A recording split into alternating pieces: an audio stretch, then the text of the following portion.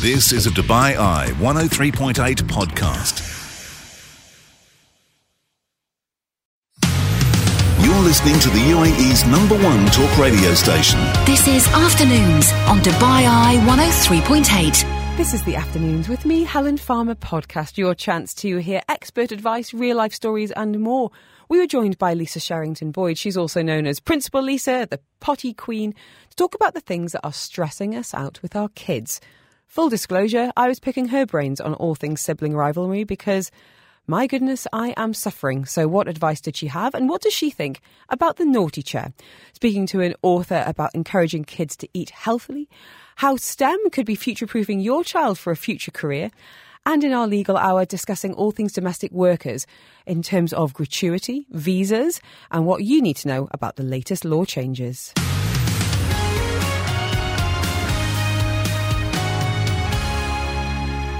Joining us in the studio is Lisa Sherrington-Boyd, also known as Principal Lisa, the Potty Queen, here to help with anything child-related that's stressing you out. She is an ex-nursery school principal here in Dubai, and Nanny herself has been working with babies and children, other people's and her own, for the last 30-odd years. So she does help with potty training. We've already had questions in on that, but child and toddler behaviour as well. And I guess I want to start with that, Lisa. Child behaviour, namely my children's behaviour. You nearly got a tearful voice note over the weekend because I have honestly cried 3 times in the last week with my kids fighting. It has become so stressful for them to be around each other and then for me to be around them that I just don't know what to do. And I mentioned to friends, the girls aren't really getting on. Everyone's like, oh yeah, ours don't. And I'm like, No, they're really, really not getting on. So for context, my children are nearly 6 and nearly 8, 2 girls, and it's vicious. We came home the other night and our nanny Loretta said, I don't want to upset you, but they were really fighting tonight. And it was something really silly, like doing their teeth and wheeze before bed, and one was on the toilet and the other one just grabbed her hair and tried to pull her off the toilet. It's violent. So I don't know where to start, and I think a lot of people struggle and find it, like I do, really emotional. And I massively blame myself because they're often fighting over me and fighting over my attentions and affections. So when should you really worry about sibling rivalry, and when is it really just something very normal that kids go through to work out their feelings and their boundaries in a safe space? Oh, bless you. I just want to thank you on behalf of everybody that's listening, to the mum that's listening right now who needs to know that other people feel and think and feel desperate and don't know what to do as a parent. Parenting is the most difficult job in the world and it's overwhelming. Before I answer, to put into context what you've said to me about wanting to voice note me over the weekend. Yeah. I started my day at 5:30 a.m. this morning answering messages just like you've described. Really? Monday mornings, my phone rings hot with families, feeling overwhelmed, don't know where to go, not sure what to do. My nerves are shredded. Yes. Shredded. And I completely lost my cool with them, completely, and cried in front of them, which I feel terrible about because I know they're blaming themselves now for upsetting me. And what I said to them, which I shouldn't have said to them, is when you behave like this, it makes me not want to spend time with you. Yeah. Which is awful, and I hate myself for saying it, but it's true.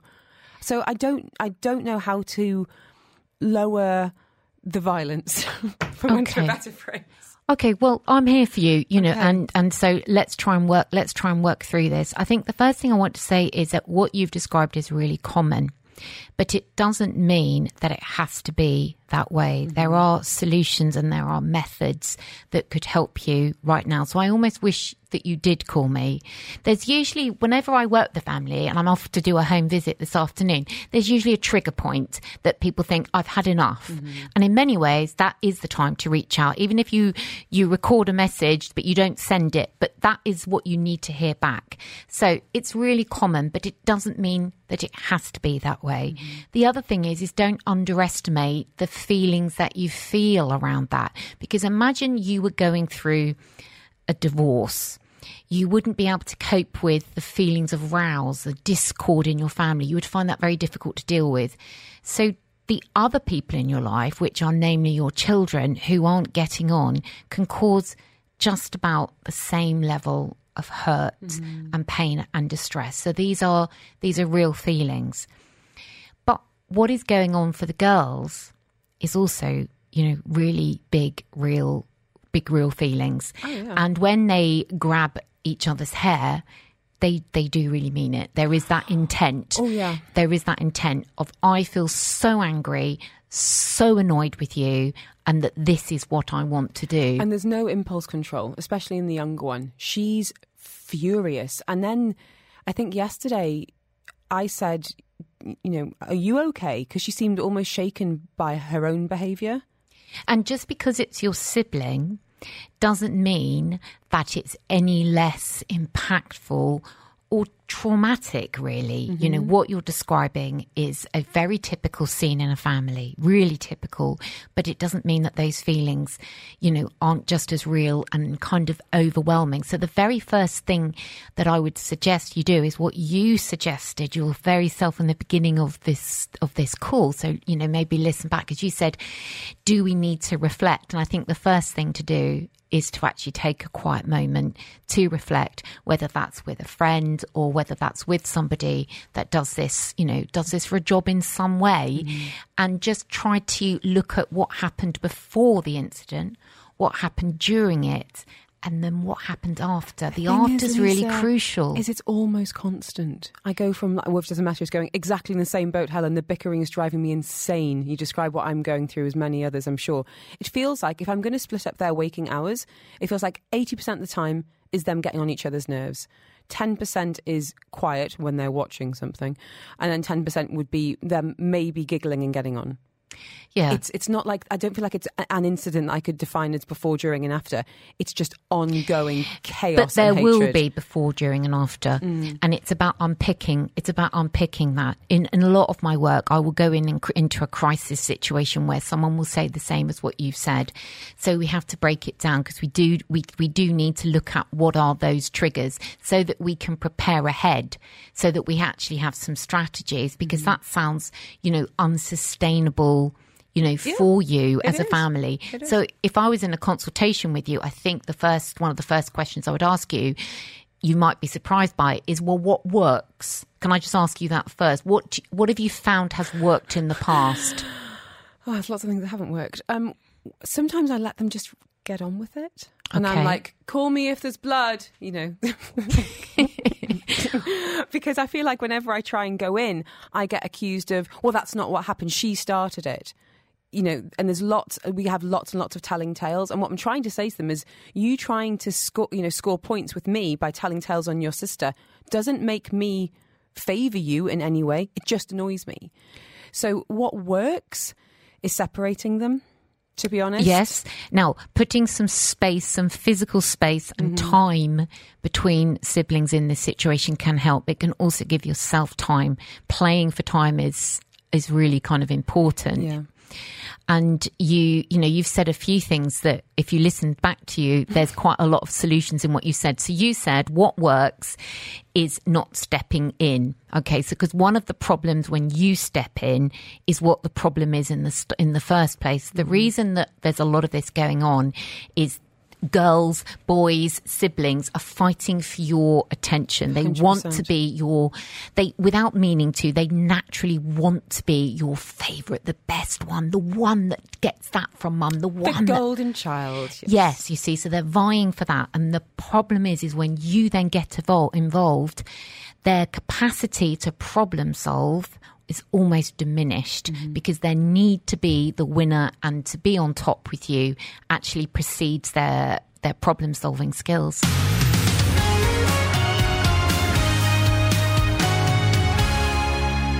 Joining us live in the studio today is Lisa Sherrington-Boyd. She's also known as Principal Lisa, and the Potty Queen as well. So we have had a couple of potty training messages. We always end up talking toilet with you, Lisa. So before that, though, we were just discussing sibling rivalry, and messages saying, Helen, I'm battling with my 4 children, fighting on an hourly basis. I've said much worse than not wanting to spend time with them.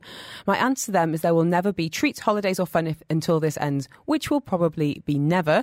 Lillian's got some advice. I like this, saying, I assigned my kids jobs to do when they fought, do dishes, fold laundry and other things. My kids hated doing chores, so they started fighting less. Plus the help around the house was nice. some consistent consequences there. Now, I guess the kind of takeaway I want from you is what to do in the moment. When the hair pulling starts, when the whacking starts, when it all escalates, what should we as parents do to take some control back? So that's what I would call a high risk situation. And the first thing I would do if I was working with you is to prepare for that. So I think it's important that when anybody presents with a problem such as a family, so you're saying, look, right now we've got this fighting, so that is the problem. So we need to look at what's going on around it. So we need to look holistically. So that would be part of our work together. But we would also need to plan for that. And I think planning for that high risk situation of what do we do when you have hit someone over the head or pulled them off the toilet like you described is what are we going to do? And I think the girls in your case have got to be a part of that, so that you've already explained this is something that's been worrying us. You know, you could even have that conversation with each girl privately. Sometimes with siblings, when you do have any of these bigger conversations, it can be helpful to do it in a private way, or any kind of discipline that you discipline one but you don't discipline the other. Do it privately. So get the girls into a conversation, maybe sit down one-on-one with them, big piece of paper, some colouring pens, and get some ideas down. This is the problem, girls. Talk me through it. Tell me. But do it individually.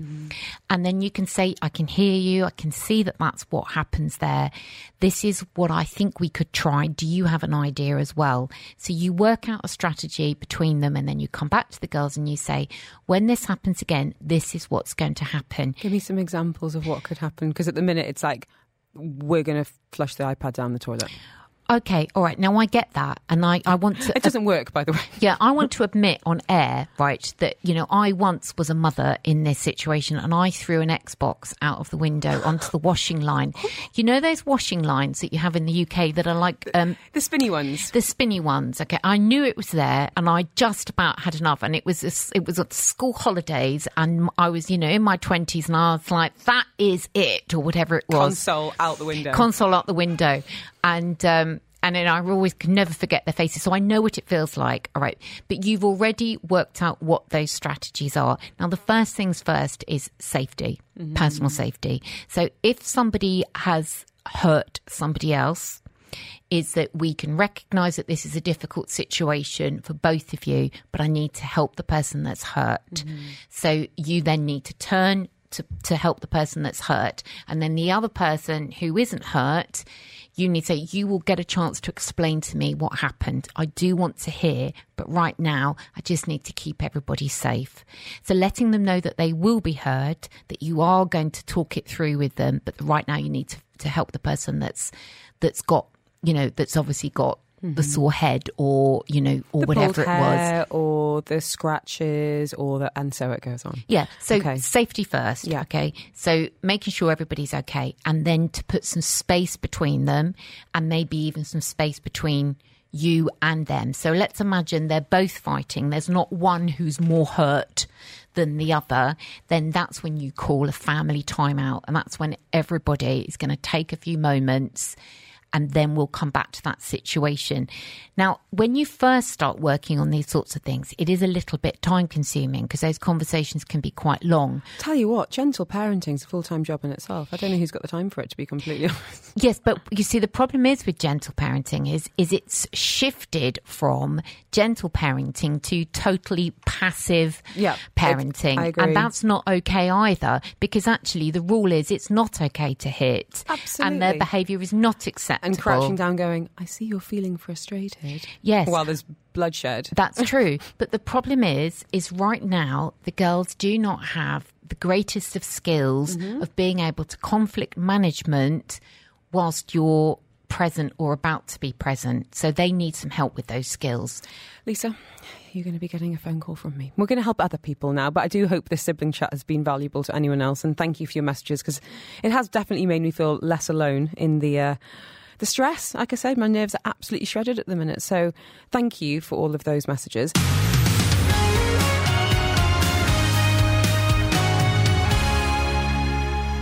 Joining us live this afternoon is Lisa Sharrington-Boyd. She's also known as Principal Lisa, the potty queen as well. She's worked as a principal in Dubai Nursery. She's been a nanny herself. She's a mum as well, and offers all sorts of amazing services from potty and toilet training, sleep training, and helping, as we've been discussing, some behavioural issues too.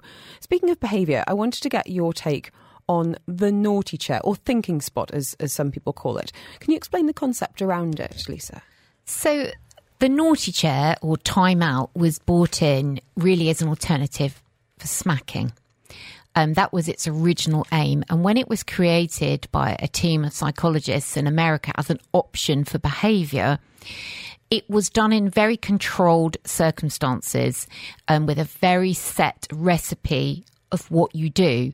And using that very set recipe, it was decided this is a very sensible and great option for managing, limit pushing, boundary pushing, behaviour. Mm-hmm. So that was the original idea behind it. And of course, you've got Super Nanny, which, who uses it a lot on TV. She endorsed it a lot. She does. And in fact, actually, the American Association of Pediatrics suggest using this as a behavioural method. So this is not, someone's not doing something wrong if they're doing it.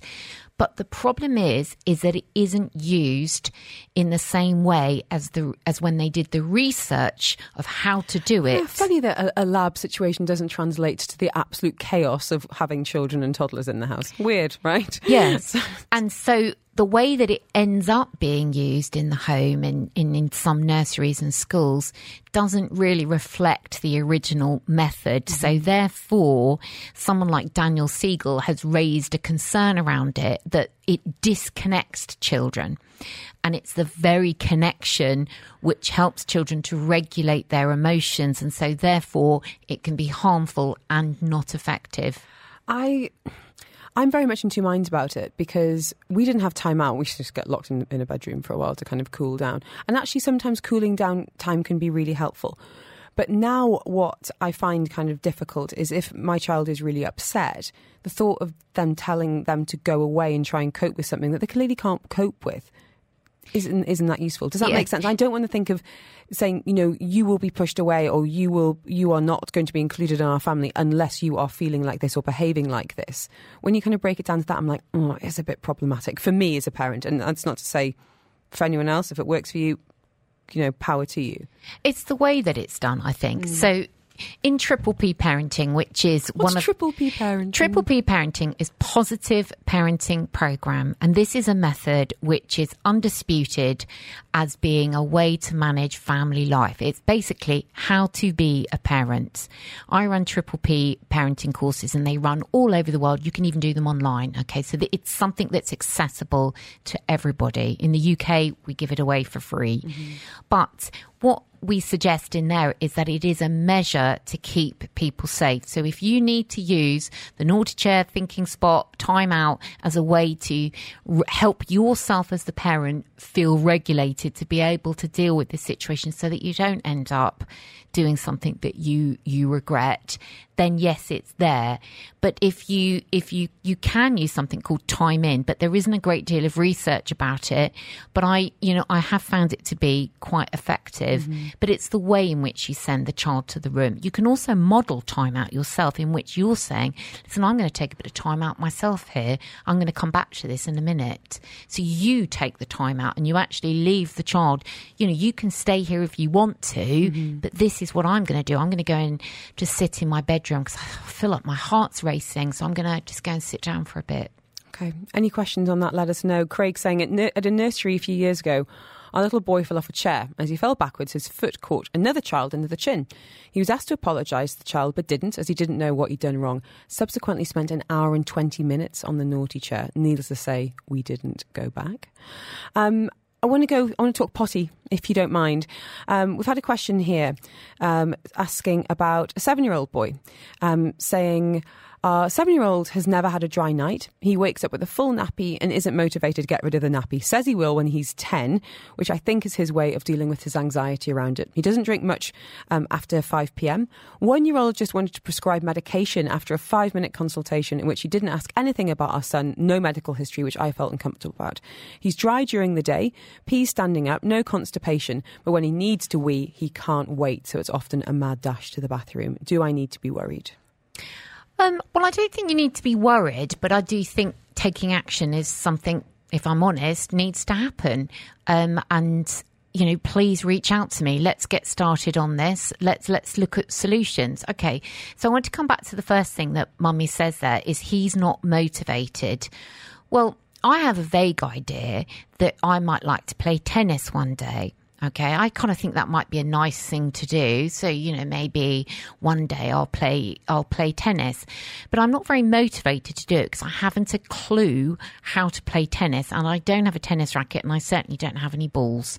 So I need to make a change there, don't I? But I'm not motivated. So your son right now sounds like he doesn't really know how to make that step. So in his mind, he's thought, well, when I'm 10, maybe I'll have the skills, but I don't have them right now. Mm-hmm. And so motivation, I get this a lot. Well, my son's not really motivated. He does, you know, poops in his pants and doesn't seem to care. Actually, they do care, but they just don't know what to do about it. That's the first thing I would say. And I think a 7-year-old having to wear nappies at night warrants, you know, some support and help. And as a parent, you haven't done oodles of research and training. How do you know what to do? And I think that's really interesting that kind of instincts come through about going to a urologist and going, actually, you haven't really asked the questions that you should be asking about our lifestyle and his medical history, and you're just giving us a prescription, and that does not sit well with me. So that's not to say don't go to a paediatric urologist. It's more to say, let's look at a bigger picture here. And sometimes that comes down to someone like you. And you do. And the thing is people look at a problem in isolation, but you have to unpick it and go backwards. So I think it's very interesting that he's stood up to pee. Now, there's nothing wrong with standing up to pee, but some children don't fully empty. In my experience, you know, I'm not medically trained. It's just years and years and years of toilet learning with kids has taught me this. I'm wondering whether he's fully emptying. I'm relieved to know he's not constipated because that can also be together. But we've got standing up to pee. Is he fully emptying during the day? Do we need to have a bit more routine around toileting and a closer look at what is happening with that? But you know, the urologist isn't wrong in making a suggestion about medication. It's probably he was going to give him some kind of hormone supplement because it's possible that he's not producing vasopressin secretion, which is what our kidneys produce, which slows down urine production. It's not wrong that he did that, but it may be helpful to look at other things. And there are lots of things like bedwetting alarms, all sorts of methods that you can do to fix this. Okay, really hope that helps, and I'll connect you offline to Lisa. No name on this message saying, what are your thoughts on using diapers for toddlers who have already been potty trained to avoid nighttime accidents? Our toddler was fine until the winter started. She refuses to go to the loo if I take her in the middle of the night and ends up having accidents. Well, that's an interesting one. I'm not so sure about this going to the toilet in the night. Years ago, we used to do dream pees, and it was advocated that we would, do dream pees, and that you would wake up a child around 10 or 11 and pop them on the toilet when they were half asleep. It's not that that's wrong. It's just that there is a theory that when you take a child to the toilet in the night, you're actually encouraging their kidneys to produce urine at that time every night. Makes sense. So are we taking her to the toilet because she needs to go to the toilet? Or are we taking her to the toilet because we want to make sure we can get it empty so she doesn't have an accident and now she actually hates going to the toilet in the night? That's what my thought is there. What's happening there? Okay. All right. Food for thought. And Anna's saying, our daughter is 3.5, still won't do a number 2 in the potty, even though she has done it once or twice. She took forever with wheeze as well. Don't want to push her, as she will hold it in, and we're not going anywhere with this. It's been almost a year. weirdly is absolutely dry at night, wears knickers and barely ever has an accident, just point blank refuses to do a poo anywhere apart from her nappy. First thing to say, look, well done and brilliant that you've managed to get pee sorted, but you haven't got pee sorted and you need some help with that. You've tried this on your own for a year. Now it's time to reach for the professional, and I am the poo-poo lady. And that she has the costumes and the Instagram reels to prove it. Yeah, I'm about to go off to a home visit for the very same issue with my poop costume in my bag. Look, I don't care what I look like. I just want these children to break through this poop issue, because if we've got to the age of 3 and she's not comfortable to release a poop into the potty or the toilet, there are some behaviour elements that we need to look into, because we can't just remove that nappy, because they can withhold and then that can lead to impaction. That's a big issue. But we may need to work alongside a doctor, but we need to investigate. It's time to move forward, especially before we start school, because they'll just send you home if you've got a poop in your pants. They will indeed. Send you home if you've got a poo in your pants. And that's going to be our big takeaway for today. Lisa, thank you so much for coming in. We've had a number of people asking for your details. What's the best way of reaching out to you? Oh, bless him. Well, just get in touch with me on Instagram. My mobile number's there, my email's there. DM me. I get back to everybody. And if you want Lisa's details, I'll be happy to send you a link. Just send me the word potty and I will send it your way. Send me poop. Send a poo emoji. Why not? I've got a brilliant expert I'm going to talk to you about on another show, because we took the girls yesterday to be assessed for their breathing and mouth breathing, and it was fascinating. And I've learned at the age of 40, I've got a severe tongue tie. Now that is very interesting. It's so interesting. But I think a lot of your clients could help with that in terms of sleep. Yes. Really interesting one. So we'll talk mouth breathing, kids, sleep and more on a future show. But in the meantime, if you do want Lisa's details, get in touch. You can send potty, or you can just send me a little poop and I'll send the link your way.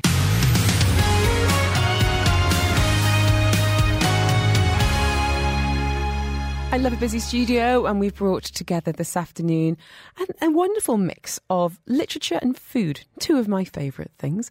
Author Ebtissam El-Beiti is with us with her second book called Citrus, the Smoothie Sloth, and she's now collaborated with Life Smoothies. The founder's with us as well. Nanette Meisner is with us. Welcome, ladies. So lovely for you to be here. And we've got a special guest in the studio. We've got a sloth, for good reason.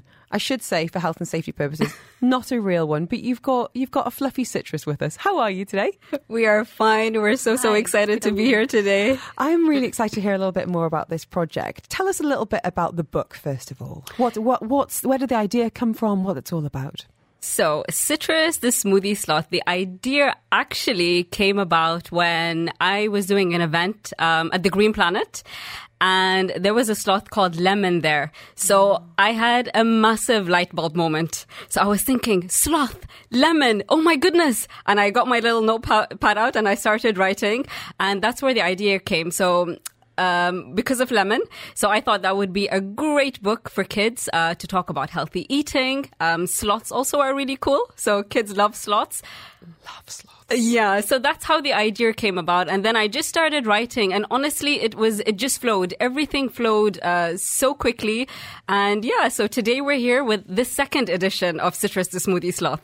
With a delicious twist, which is where we bring you in. Tell us a little bit about Life Smoothies. What are you all about and where did it start? Yes, hi Helen. We are a company called Life Smoothies. I'm the founder of Life Smoothies. So we are a unique smoothie product. So it's individually quick frozen fruits that we use. 100% natural, no added sugar, no preservatives. So we provide the sachet with mixed fruit. You open the sachet, blend it in the blender with a liquid of your choice, and you have a smoothie. So we use real fruit pieces. So most of our clients is cinemas, coffee shops. So we provide the ingredients to make your own smoothie. Can I ask then, what are some of the most popular that you have? What are some of the faves? The favorite one is our Mango Paradise. I'm sure everybody knows our Mango Paradise. It's mango, passion fruit, and pineapple. So it's a little bit of sweetness of the mango and then a little bit sourness of the passion fruit. So it's an amazing combination. Totally tropical. Tell us then how this collaboration came about. So for the second edition of Citrus, the Smoothie Sloth, we've included a secret smoothie recipe at the back. So we've been doing lots of school readings, and then I had the idea, it's all easy to say, the book needs to encourage, parents and educators to let their children, eat healthy and how do we enforce that? But I was thinking, how can we do it in a fun way that like kids would really benefit, but also enjoy it? So naturally, I was thinking, well, the book's about smoothies, so collaborate with a smoothie company. And honestly, that's how it started, Helen. So I reached out to Nanette and immediately she was on board. And it's been so amazing, Helen. We've been visiting lots of schools. We've been offering free smoothies to the kids, and the kids have really responded so well. We actually had a child in one of the schools say, I've never tasted a smoothie in my life. So I said, well, today's your lucky day. And then he had 3 and he said it's the most delicious drink that he's ever had. That's really adorable. Yeah. You actually launched... Citrus made his debut last year at the Emirates Airline Festival of Literature, and you are launching the second edition, which is it's coming up really quick. But I think about 3 weeks away, the Lit Fest. What have you got in store for that weekend? So we've got something very special. So we hope our listeners will be joining us, especially if you've got little ones. So we will be reading Citrus, the Smoothie Sloth, and we've planned something very special with Life Smoothies, and we're, shall I say, going to have some very special bikes with us as well. Oh, that's... Okay. Can you tell us more on that? So we really make it interesting at the schools. We don't just blend the smoothies and give it out to the children. So we have smoothie bikes. So the children hop on the bike, blend their own smoothie. They can see the process of the fruits being blended. So it's very interactive. They love it. And it fits perfect with citrus. So you can see the healthy living. You can see what's in your smoothie, what they like. The best questions to ask before we start the reading is what fruits do you like? And all of those fruits is in our smoothie. So it's actually very educational to the children as well. And it tires them out. Yeah. It's a perfect combination.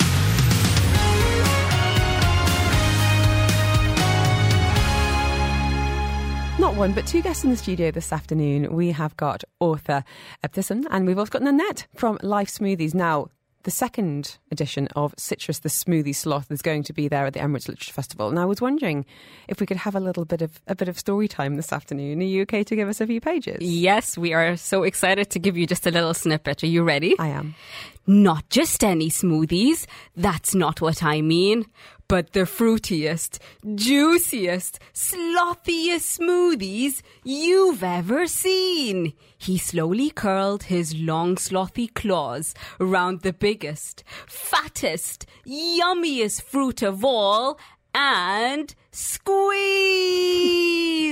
with one big, enormous squeeze. His eyes grew large, his mouth opened wide, and his whole sluggish body tingled inside. And when Citrus started, he just couldn't stop. What a magical feeling for this little sloth.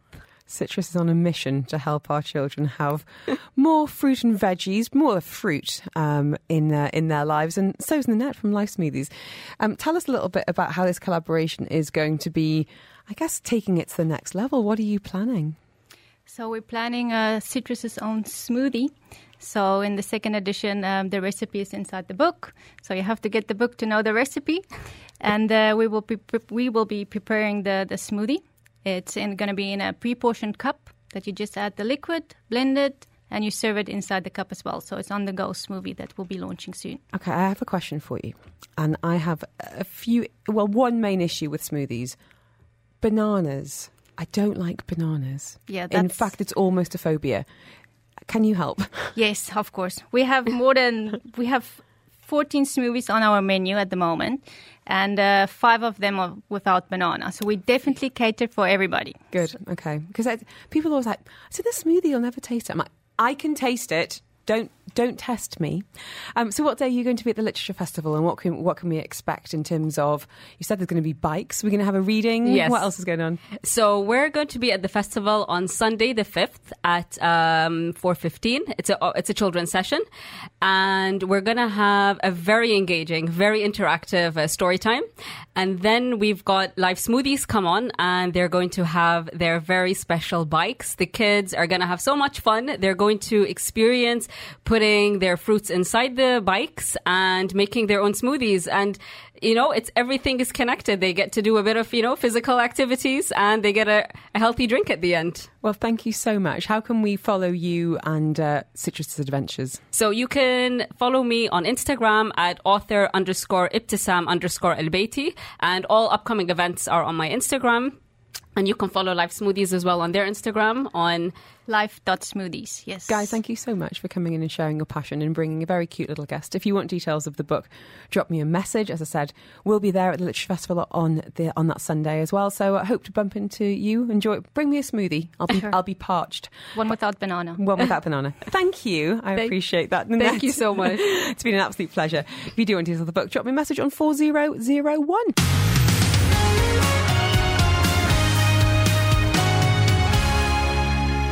We are talking tech now. If you're frustrated by the amount of time your kids are using on their screens, could they be using that screen time better? Could they be building their own game? Could they be creating their own future? It's exactly what one entrepreneur is offering with his platform. Finding out more now about Geek Express and talking STEM, coding, screen time in general with Ryan Najdi. Where did your love of tech come from, Ryan? It's a combination of love of tech and love of education. So when I was in uni and I was enrolled in computer engineering, when I started learning about the different topics in engineering, especially in terms of coding and technology, I started realizing that we should have been taught these subjects way earlier back in school. And this was, I think, the seed of that the idea came in after to teach students technology and coding and to prepare them well ahead of the university, because by then, kind of like kids, their interests or anyone, their interest is already shaped. He has already decided what they want to do. You want to tackle it way early on to get them into education. And things have changed an awful lot. I love that you're kind of owning the word geek with Geek Express, but the kind of previous perception was, it's going to be a bunch of 25-year-old sad loser guys in a garage somewhere. Yeah. And now tech is involved in everyone's life, and my goodness, that's not going to change anytime soon. So as you say, why not embrace it at a young age and weave it into the curriculum, weave it into education, into socializing as well? I guess for a lot of parents, the concern is that screen time piece of, especially during distance learning when the kids are on their laptops and their iPads constantly. To my mind, though, there's good screen time and there's not so good screen time. And I wondered what your take on that was. Definitely.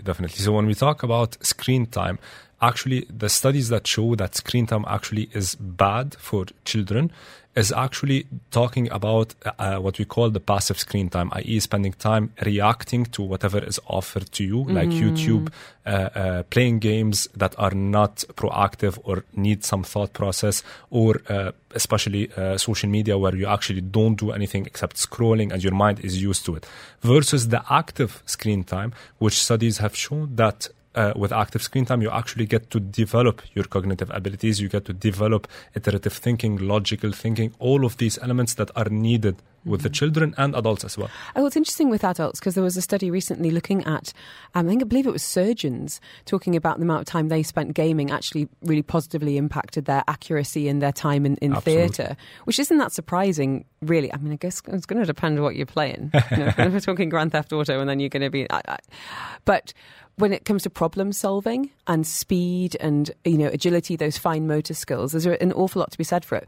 My kind of gap is I don't feel that well informed as a parent when it comes to tech. And what my daughter said to me, all my friends, the classic kid, all my friends have Roblox. Can I have Roblox? And I was like, I'm going to have to do some reading about this because I don't know enough to be able to say yes or no. And I think that's something we as parents are trying to navigate with these kids who've never, ever known a world without the internet, without gaming, without, smartphones. So I wondered what you're offering then in terms of Geek Express. What are the things you're looking to help future-proof them for a career that probably doesn't even exist yet? Yeah, exactly. So if I want to talk a bit of statistics and numbers, you have about 110 million jobs that are expected to be displaced within the next decades and created new. Up to, there is a study here in MENA that 67% of parents believe that their children will work in jobs that are not yet invented. So parents in MENA, children actually know that this is what's needed. However, they don't know the route towards what's starting. And I believe the route towards what's starting, because the jobs that will be created are all centered around technology. You have companies like Amazon, Google, Netflix are going into the biggest universities around the world like MIT and Stanford and telling them your curriculums are even not training them to become part of our companies, because technology is moving so fast and we need to adapt much faster to it. And hence why at Geek Express we started offering a complete technology school for ages 5 to 17 and topics related to game development, app development, AI, web development, so that students learn these coding concepts and acquire this fundamental skill that get them ready for whatever jobs are offered in the future. That's from one side, but it's not only the technical side. Coding as an education does not only prepare you for the future job market. Coding is a core skill towards your child's brain abilities, similar to math, similar to science. It builds logic and problem-solving skills within your brain. What does it look like then in practice? So let's use my nearly 8-year-old as an example, who, I've just said to you off air, favourite subject at school, art, swimming, PE, and computer studies. This was not my experience because, Mike, I remember, you won't because you're younger than me, these very big computers that were probably like a metre deep with the green screen. I think you had to type like star by star to turn it off. Like it had a cassette player. Like that. Yeah. That was my computer studies experience. Hers, they've got their own iPads there. She's editing photos. She absolutely loves it. So let's say I wanted to develop and kind of nurture this love she has for tech. What would it look like if I came to you and said, what could she do? What next? Okay, what you do, this is why the Geek Express main unique selling point is that we offer the most engaging journey for students and the most convenient journey for parents. So as a parent, you only need to book a free trial for your child, after which during the free trial, we will assess your child's level and your child's interest. And based on his interest and level, we will recommend the right course for you to start with. Once you start with the course, we move you level after level depending on your progress, your interest, what type of projects that you develop, and all of the learning is happening on a project-based approach. So we don't do theory teaching. So you actually, when you learn, you are learning towards developing your final project that you get to develop on your publish it on your digital portfolio and move to the next level course. What kind of projects would have been created in the past? Last year, we had approximately more than 10,000 projects developed across our platform. We had some mind-blowing projects. Do you get to keep a cut if they go on to become a future millionaire? No. You need to get the terms and conditions sorted out. We're happy with doing what we do. But usually we had NFTs. We had students developing, publishing and developing apps that support cancer patients here in Sharjah. We had apps related to promoting sustainability in Dubai and Abu Dhabi. We had the biggest app development competition from all around MENA. The winner came from UAE and traveled to Silicon Valley to meet Facebook and Google. So also with us, you don't learn, you don't only build projects, you get certified, but also you participate in the biggest international competitions of coding. Okay. So basically what you're saying is my 8-year-old could be my pension pot for the future. I can retire early. Her tech skills are going to carry the whole family through, and she's going to go in Silicon Valley. Through definitely. You guys. Okay, perfect. We had a question saying, what about costs? Is it termly? That's a good question. How does it work in terms of, do you need to wait until a new term starts in, No. September, for example? At any time you want, you can go and book free trial and we recommend the course, and based on your own timing, you get to choose the type of course you want. You can pick a course of private, one-on-one, or a group, 2-on-1, and you can start any time of day, anytime you want, any day you want. Okay. And that's a good question in terms of fees and things, because I know this, it's expensive having kids and it's expensive entertaining kids. I agree. So how does that work? Are you able to kind of break that cost down for us as well? Okay, so if you want to go for the group course, which is 2 students on 1 teacher, which is actually similar to the private, but you can actually go for it, that's approximately 750 dirham for 3 months. Once per week. That's 12 hours of course, 12 hours of learning, which is the course. Or you can upgrade to a private, one-on-one. That's approximately 1,100 dirham. If anyone wants the details of Geek Express, drop me a little message. So you can just say geek and I will send you the link. Definitely. And what are you most excited about to come out of the programme in this year? What are you looking forward to seeing the students working on? This year, I think the biggest thing that we're working on with our children is that the AI subject is going to come booming this year, especially with the ChatGPT, with all the AI apps and platforms that are working on it, and the debate that's going on. Are they taking our jobs as creatives? I hope not. No, they're not. So we're going to help kids understand that creatives, arts, people jobs will come parallel to what you're building, guys, and help writers be better writers with the AI tools that you have, develop platforms for them develop. So I'm super excited about the type of projects that they will be developing. Thank you so much for coming in and sharing your passion. Really appreciate it. Rayhan Najdi is the co-founder, COO of Geek Express, talking coding, talking future careers. And if you want the details, I've already had a number of you saying geek to 4001. I will send you that link right now. Wishing you a good one for all the team. Thank you, Helen.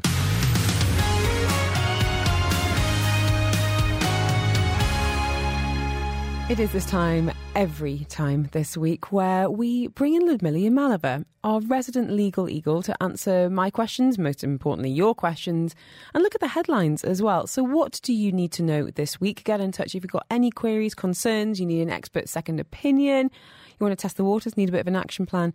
This is your chance. Ludmila Yamalova with us from HPL Yamalova and Palooka. How are you? You were a bit under the weather last week. Have you improved? Oh, much better. I'm back to my normal self. Oh, good. It is for miserable. better or for worse. Do you know what I'm just going to say now? Public service announcement. You know when you've got a really, really bunged up nose and you go, I will never take breathing out of my nose for granted ever again. And as soon as you're better, you forget about it. So if you haven't currently got a cold, have a nice inhale and remember just how lucky you are, because when you don't have it, it is miserable. Get ready for a busy hour, Ludmila. Get ready. Before we go to the text line, and as I said, lots of messages coming in there.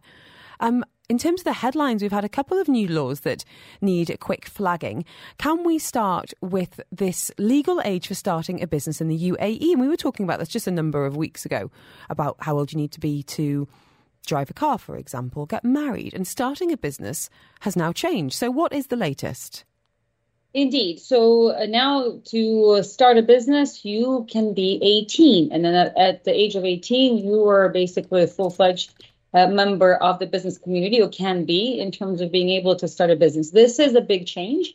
And this change is the effect of the new commercial transactions law, which, by the way, replaces an old law from 1993. So this change was obviously, in light of all the recent legal changes that we have seen in the last 2 years, was just a matter of time. It was perhaps a long time coming. So now there is a new commercial transactions law, which completely replaces the previous law. And as per this new law, now the legal age to trade is 18 versus the previous age of 21. Furthermore, those who are between the age of 15 and 18 may also be able to trade. But the legalities and the mechanism for them to trade in that age category is subject to a cabinet resolution, which will be passed in the future, which ultimately will introduce some sort of form of exception, but also will allow those who are the age of 15 to start trading as well. Next so, generation. And as you rightfully said, this is a huge change, because in the past, there were so many different age categories. The official age of majority is considered to be 21, yet you could get married at the age of 18, you could drive at the age of 18, you could work at the age of 15, you could open a bank account at the age of 18, but to start a business, legally speaking, you're not able to do until you were 21. Hey. Young entrepreneurs coming up. Let's stay with businesses, if you don't mind. We had literally just this second had a message from Tasha saying, wanted to know if I start selling handmade earrings on a small scale through existing shops or markets, do I still need a business license? It is better to have a business license now. There are many different types of licenses that are available, in particular for cases like what the listener just mentioned. So there is a license that's called an e-trader license, and that license is available through DED, and that's the mainland zone. And this license is available for those who have UAE residency, and sounds like the listener here would have UAE residency. And this license allowed also ultimately do these sort of small businesses, and it's an e-trader license. So in a way, since the listener said that she's going to be trading it through somebody else, So I think for the time being, it might qualify. It's a fairly easy option. It's so you can easy. get it within an hour, and it's only 1,000 dirhams. Yeah. And that gives you a legitimate sort of your own license to ultimately operate. And I think for the time being, this might suffice. And if the operations improve and increase, at that point in time, it may be time to open your own company. Yeah, sky's the limit. But yes, honestly, Sasha, it's so easy. I have a version of this for social media. I think mine was about 1,200 dirhams, but couldn't be easier. DED Cafe on Beach Road. Really nice, really friendly. Lovely guy called Tarek, for the record, if you ask for him. Great coffee, I hear, too. Really good coffee. It opens at 8. Honestly, it's never been so easy. But yes, if you are making money, you need to be able to do that legally. But a really affordable way to start that. Hope that helps. Let us know when you get off the ground.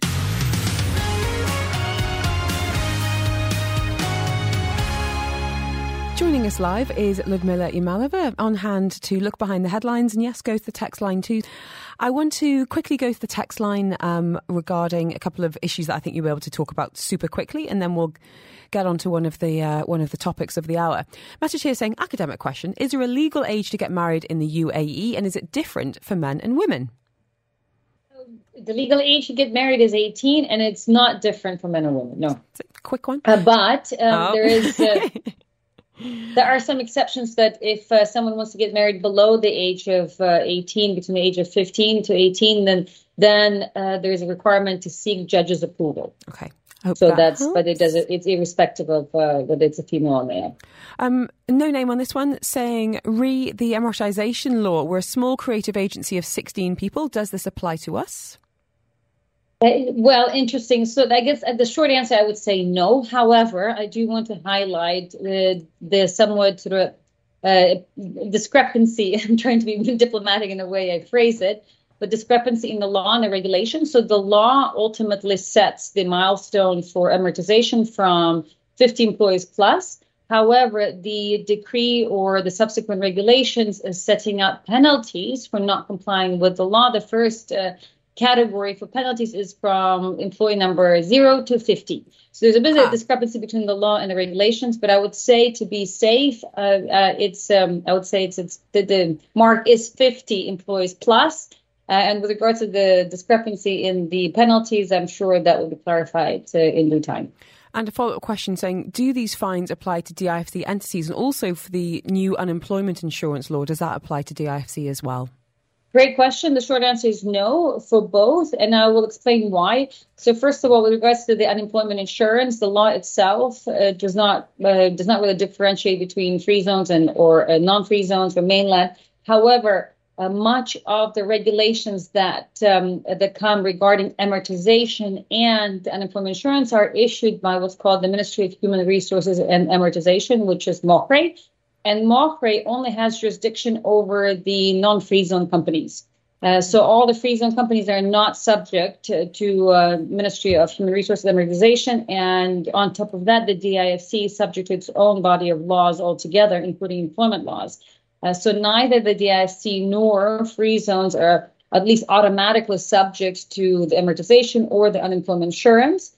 And also in practical terms, if you try to subscribe right now to the unemployment insurance as a free zone employee, the system will tell you that free zone employees for the time being are excluded. Okay. Now, that's by default. So it may be that both free zones and the DIFC may introduce their own versions of these regulations, but for the time being, they are not included. Okay, thank you for that. Now, domestic workers, we're going to be talking about this a little bit more in depth, but I want to read out this question for you so you've got a little time to kind of mull it over. Saying, I'm so confused about what is the law. Increasingly more house helpers are claiming they have their own visa. The benefit they're claiming is that the salary is higher. Can they legally work as live-in house helpers if they've got their own visa and labour card as a cleaner? I know some people are fine with this. I want to know what is the law, and if anything happens, would we need the police involved? Are we covered and legal in this situation? Ludmila, are you able to kind of outline exactly what's going on? Because we're hearing lots of different mixed messages, whether that is from employees or employers. Right. So the short answer, I would say, to be on the safe side, the answer is no, and I'll explain why. When we hear these comments of, I have my own visa, the devil's in the details, the saying goes. there is no such visa, a housemaid visa, for example. You cannot have your own housekeeper visa. I will tell you that. So that kind of visa for that activity does not exist. So therefore, when you hear a lot of domestic help saying that they have their visa, they have one of two kinds. Either they are sponsored by usually a local family as a domestic employee. And why local family? Because local families can sponsor domestic employees for up to 3 years, while expats, other than the golden visa holders, can only do so for 1 year. So what I have seen often is that domestic employees that are sponsored by local family for 3 years, and then they basically pay for that visa, and they go around and offer their services to third parties. So that's one type of so-called your own visa. And the other type of visa is that, in fact, you're an employee of some other company, and you're basically being sold a visa.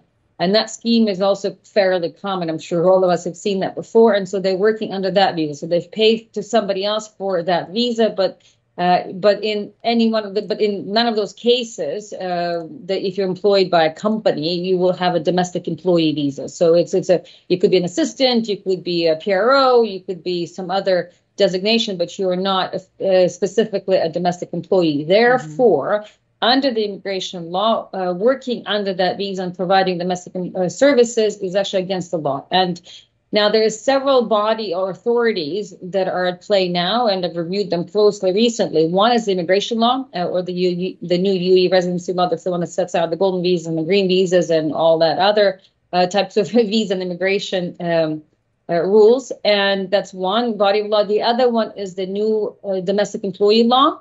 And third is the new decree that came out on the back of the employee law, setting up penalties for violation of the domestic employees law. And so in each one of these sources of law, there are fairly specific and rather strict provisions, making it quite clear that working under the wrong visa is illegal. And so if you're working under somebody else's visa, then it's illegal, and that's expressly provided for in all these three different sources of law. So the short of it is that if you want to play it safe, you should have a properly licensed or properly sponsored nanny or domestic employee working for you, and all those who are working under their so-called their own visas. Everybody is subject to potential penalties, i.e., the employee, the family that's hiring, and also the family that's sponsoring the employee and allowing them to work for someone else. Okay. It's a lot to process. I think a lot of people do have these quite confused and convoluted routes to having help. So hopefully that is a bit of clarity. But if you're still feeling a bit unsure about your own domestic situation, please don't hesitate to get in touch. Ludmilla, I want to briefly touch on end of service for domestic employees, because this is another area of concern and confusion for an awful lot of families in the UAE. Are you able to give us a quick minute summary on anyone that is employing someone, what they need to know when that service does come to an end? Yes, I have to tell you, it's a bit of a disappointment, my own personal comment. So as per the new domestic employment law, there is no more reference to end of service benefits for domestic employees. Now, the law does state that domestic employee benefits will be addressed in subsequent regulations or the cabinet resolution.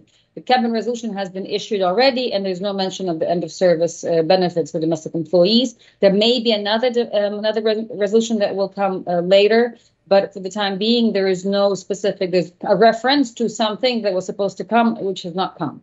Under the previous version of the domestic employee law, there was a very specific section for end of service benefits, which was about 2 weeks of salary for every year of service, and that had to be paid out every 2 years. So now the new domestic employee law had canceled out that previous law.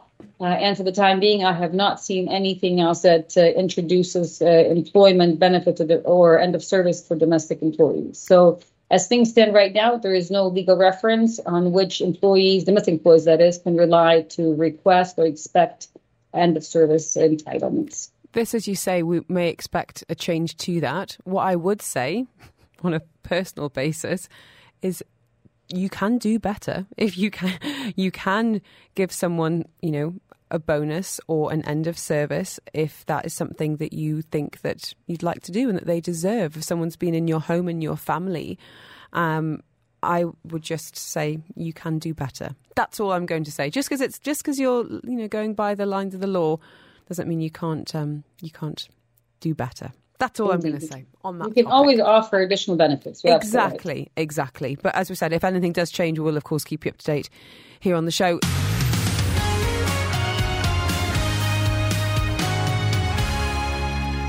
Joining us live on the line to take any legal queries that you might have. Maybe you need some clarification on a recent law change. Maybe you're in a bit of a pickle on anything from, we've been talking gratuity, rent increases, divorces. This is your chance. We've also had a number of questions asking about trading legally as well. Ludmila Yamalova is with us from HPL Yamalova and Pluka. An anonymous message here, and as I always say, if you'd rather leave your name off, not an issue, saying, can I advertise and sell baked goods from home? So selling food, effectively.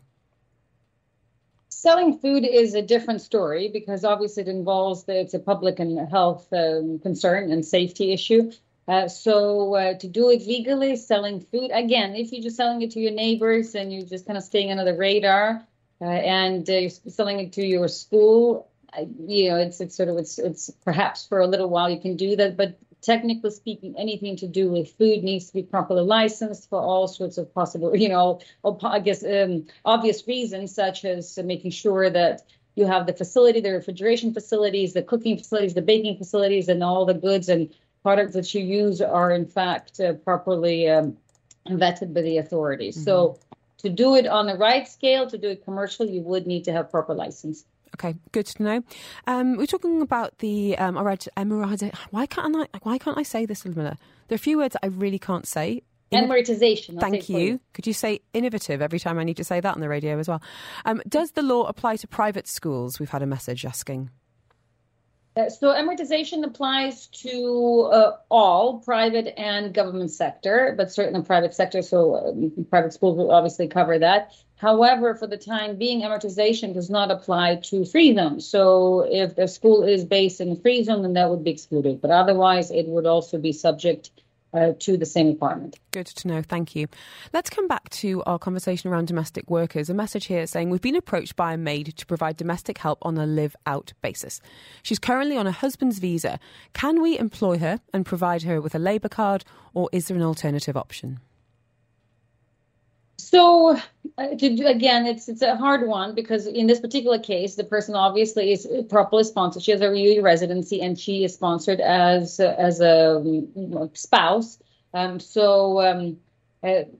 guess just like you can make exceptions for all those other ones who are sponsored as spouses and they can work.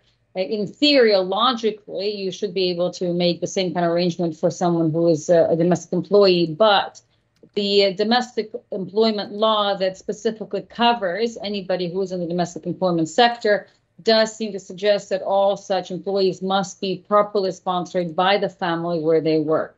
As a lawyer, I have to tell you, I have to be cautious and conservative in my advice.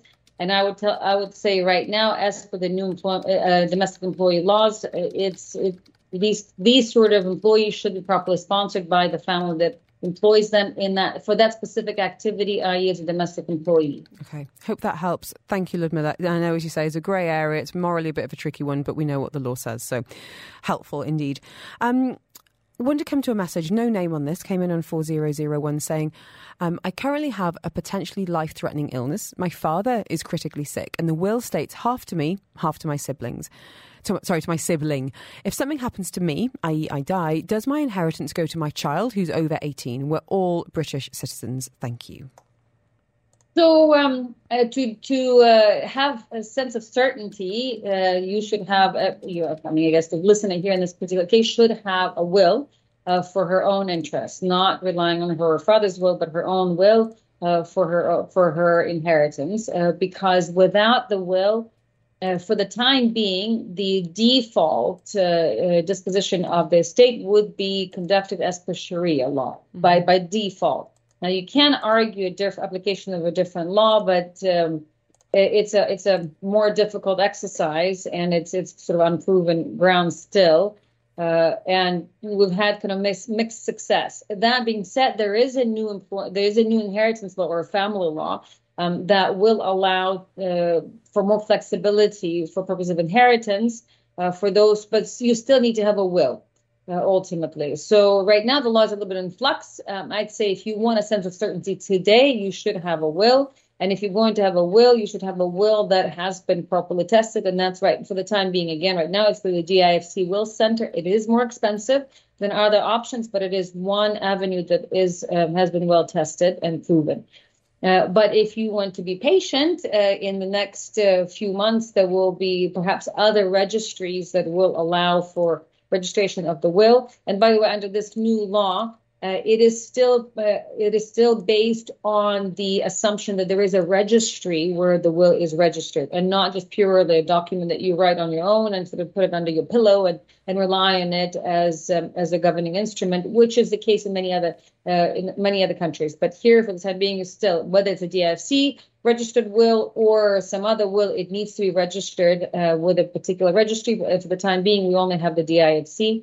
That I can advise. Okay. But the law is changing it's becoming more flexible. So perhaps in the next few months, I can give more updated information.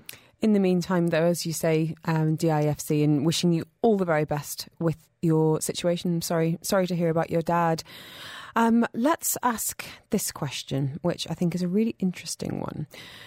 Message here saying, hello both. My closest friend, through no fault of her own, ended up in financial trouble. My husband and I have agreed to lend them 200,000 dirhams to clear a debt, with the agreement for the amount to be paid back to us. We've discussed the interest, the length of the loan, and now looking at what they will secure that loan against. All of that is in hand. My question is, how do we go about creating a personal loan agreement? Is it necessary to go through a solicitor? My friend would cover the cost, or could we draft something ourselves? So there is an instrument that is sort of designed exactly for this purpose in terms of its enforceability, and that's what's called an acknowledgement of debt. That document you can register and notarize, have notarized at the Dubai notary or any other notary, depending on the emirate where you are. And they have a specific template, which is basically for acknowledgement of debt. So in that case, both parties come to the notary and they acknowledge that party A gave party B a loan for this particular amount, and so they have whatever timeline to repay it. And that instrument is the best instrument you can have to protect your interests. So you don't need to draft it yourself. The notary has its own template, and more importantly, once it's been registered with the notary, it becomes what's called an enforceable and executable instrument. So you don't need to go to court to argue the merits of this particular document. You can go straight for enforcement in the event of a default. So that's what I recommend, and it's a fairly inexpensive option. And just go to the notary, and I think it's a matter of a few hundred dirhams, but it will be in Arabic, which you can later translate into English. And it sounds like you're doing all the stuff that we would normally advise if someone's talking about lending money, especially of that amount. So well done. Last question. How easy is it to change a guardianship document? Since we did it a few years ago, all our guardians have left Dubai. Well, you're not alone in that. I had a meeting with a financial expert the other day, and I was like, emergency contact apart from my husband. Okay, interesting. That's the nature of Dubai. So how easy is it to make any amends to that guardianship document, Ludmilla? It's easy. It depends on, I'm assuming that the person might have registered the guardianships of the DIFC, because that is one forum where these kinds of mechanisms have been quite commonly used. It's very easy. You just need to submit a new, it's an amendment basically to the guardianship statement, and you just submit who the new members are. Sometimes you can do it by virtue of changing the entire will, and sometimes you can just mention, I don't want, basically those guardians no longer apply.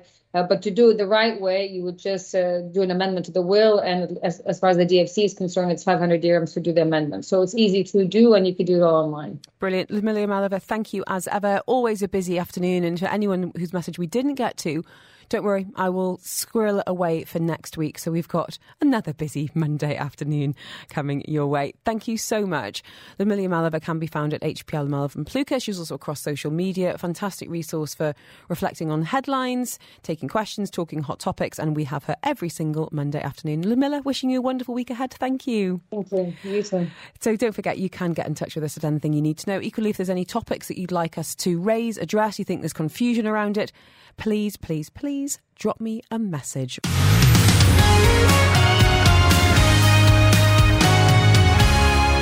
And thank you for downloading this episode of the Afternoons with Helen Farmer podcast. Don't forget, you can subscribe. You'll get it direct to your phone as soon as it's out. And you can listen to me live on Dubai Eye 103.8, Monday to Friday between 2 and 5 p.m.